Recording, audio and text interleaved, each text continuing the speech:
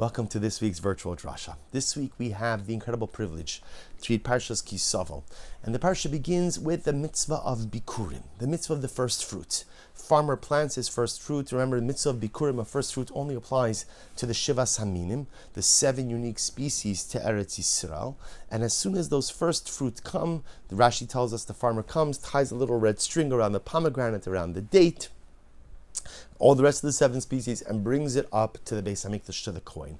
On a most basic level, the mitzvah of Bikurim is a fundamental display of Amunah, of belief. Think about this. The farmer just spent all of these months planting, plowing, tilling, watering, irrigating, davening. Oh, finally, there are the literal fruits of his labor. You would think the farmer would be able to sit back, enjoy the fruits of the labor. Well, what does he do with the first fruits? He brings them to HaKadosh Baruch Hu in an ultimate display of Amunah, of belief, in recognizing that it is not simply my efforts, the farmer's efforts, that brings the fruit out of the ground, but rather it is the Hashkachas Habor, it is the divine providence. So therefore I give back to HaKadosh Baruch Hu. It's not the pshat that I'm giving God a gift. I'm giving God that which is rightfully His, and solidifying my belief system that everything I have, even though I have to work hard, I have to put in my hishtadlus, but my effort is meaningless unless the Ribono Shel Olam blesses those efforts with success. Bikurim highlight the centrality of the involvement of Hashem in anything and everything. Nothing comes to literal fruition unless, of course, HaKadosh Baruch Hu blesses those efforts. Unless, of course, HaKadosh Baruch Hu wants there to be success. But the Torah records an interesting detail. Right, so the farmer brings up his first fruit, and the Torah says, this is the beginning of the parasha, Perek Chavav Pasuk Beis, chapter 26, verse 2. The Torah says, you shall take the first fruit, you'll go ahead and V'samta batena, you'll put that fruit in the basket. You'll go to the place which God has chosen to, in which God has chosen to rest His name. You'll put the fruit in the basket, and you'll go up to the Beis Hamikdash. And I think there's a simple question: why does the Torah have to tell us that you put the fruit in the basket? In other words, I understand I need to move the fruit, the first fruits, I need to move the Bikurim from point A to point B. Point A being my home, point B, or my field, point B being the Beis Hamikdash. I got it. And in order to transport it, what do I have to do? I have to go ahead and I have to put it. So what does it matter? A basket, a 7-mile market bag, a Ziploc, a saddle bag under my hat. Who cares how I transport it? The issue just is that I get it from point A to point B. So, of course, on a basic level, the Mishnayos Maseches Bikurim tell us that the basket in which you bring the Bikurim, which you bring the fruit, is in and of itself part of the gift to the Kohen, part of the gift to HaKadosh Baruch Hu. The Gemara records that the rich people would make baskets out of gold and silver, the poor people would make baskets out of wicker, but the basket itself is part of Bikurim. So perhaps on a basic level, that's what the Torah mentions, the basket. It's part of the Bikurim process, just like the fruit is. But perhaps there is a deeper life message in this as well, the message of the basket. I'll give you a simple mashal. You ever go to the supermarket, and your intention is only to go into the supermarket for two things. Okay, so what happens? You know how this works. You walk into the supermarket. There's the carts are arranged there. You look at the carts. You glance at the carts. You say, "Nah, I don't need it because I'm only here for two things." So you go in.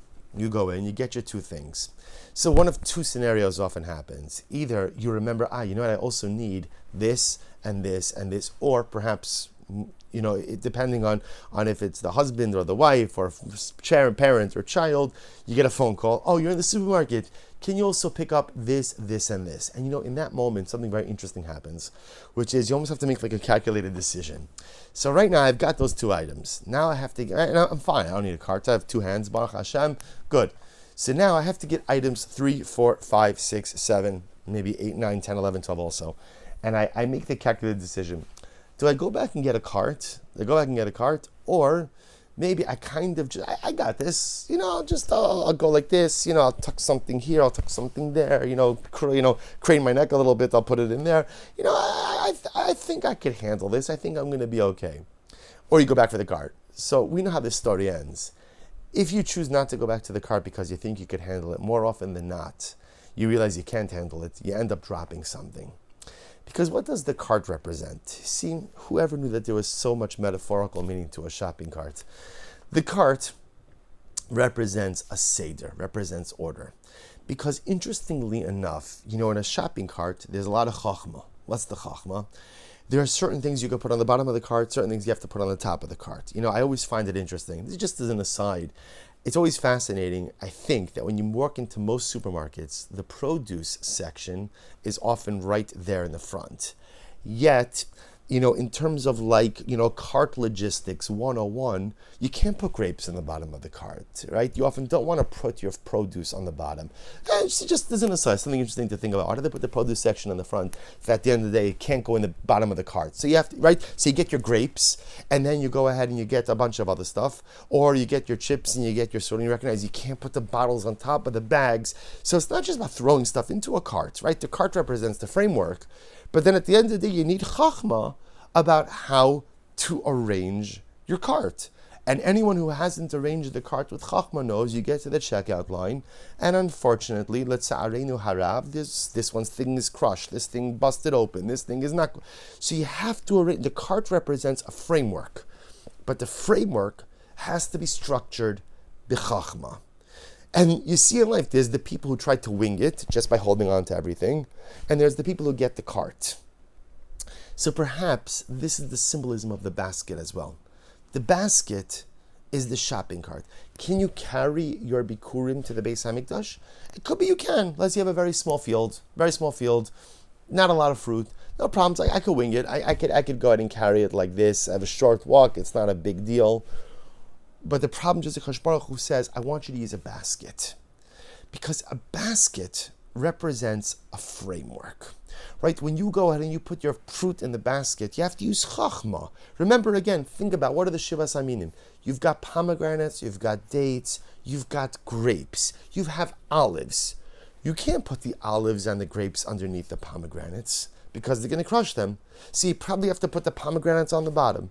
Then probably after that, the dates. Then probably after that, I don't know which would go for on the bottom, olives or grapes, but you'd have to figure that out. The basket represents a framework. And in the framework works when you arrange the various levels with chachma. And perhaps HaKadosh Baruch Hu is teaching us as follows. If you want to get from point A to point B in life, you need a basket. If you want to get from where you are to your finish line, you want to get from where you are to the actualization of your goals, you need a basket. You need a framework, and you need a plan. Because if you don't have a framework and a plan for how to get from point A to point B, you know what happens? You start moving, you drop this, you forget this, I have to go back for that, this cracked, this I'm juggling, this I'm uncomfortable because I'm holding it like this, and often you don't get to point B.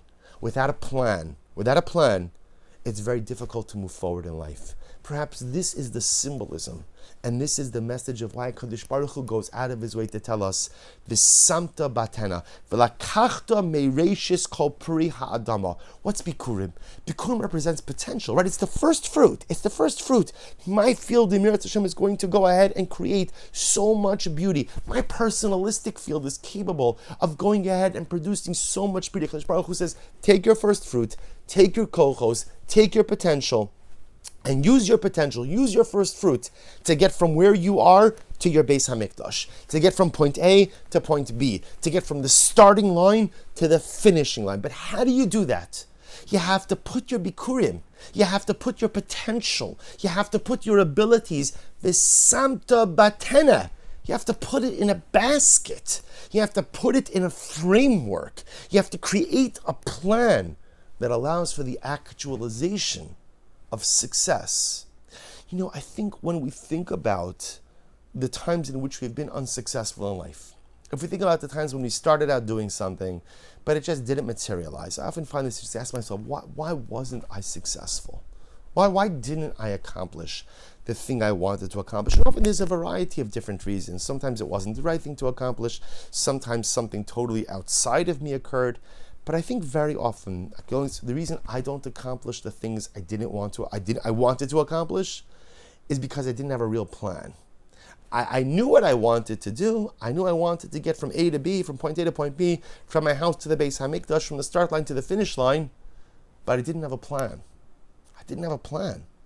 And without a plan, without a framework, without a basket, without a shopping cart, you end up trying to juggle a whole bunch of different things, and more often than not, you drop something. And once you drop something, you usually become so frustrated that often you forget even where you were going, what you were doing, or where you were headed. Kadosh Baruch Hu tells us, each of us has bikurim. Each of us has this first fruit. We have only begun to discover our potential, only begun to discover our abilities. The first fruits are the inclinations, the beginnings of what we begin to see. I have koach. I have power, I have ability, I have gifts, I have strengths. And so now that I begin to see those things, I want to accomplish things in life. I don't want to settle for mediocrity. I don't want to stay here in the field. I want to grow, I want to move. I want to get from point A to point B, from my house to the Beis Hamikdash, from start line to finish line. I want to move. Kadosh Baruch Hu says, fantastic.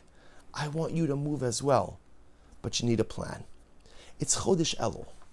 And during this month, we often tend to think that the only avoda of this month is kind of thinking about the things we've done wrong. Now, there's no question, the process of tshuva absolutely begins, way before Chodesh Elul as well. The process of tshuva applies throughout the entire year. But there's no question that in the month of Elul, we're in a more introspective space. And often we begin to look kind of at what we've done or what we haven't done. But I also think that part of the avoda of Chodesh Elul is a twofold avoda. Number one, to recognize what are the things I wanted to accomplish but didn't accomplish. Why didn't I accomplish them? And often it's because I didn't have a basket, I didn't have a plan. Chodesh Elul is also about me looking forward. In the coming year, what do I want to accomplish? Who do I want to be? What do I want to become? Having goals, aspirations, dreams is beautiful, but they're meaningless unless I have a plan to actualize them. Chodesh Elul is the time when we craft our basket. Chodesh Elul is the time where I say to myself, I am tired of juggling things at the supermarket. I'm getting a cart. And I'm going to go ahead and create a seder, and create an order, and create a framework of accomplishment. I'm making a plan for myself because I know I have bikurim. I know there are things I want to accomplish. I know that I want to grow and I want to move. Chodesh Elul is the time when we structure our life plan to get from our field to our Beis Hamikdash, to get from the starting line to the finish line. The Samta Batene is HaKadosh Baruch Hu whispering in our ear, make your plan and accomplish great things. Wishing everyone a good and Erev Shabbos and a beautiful Shabbos Kodesh.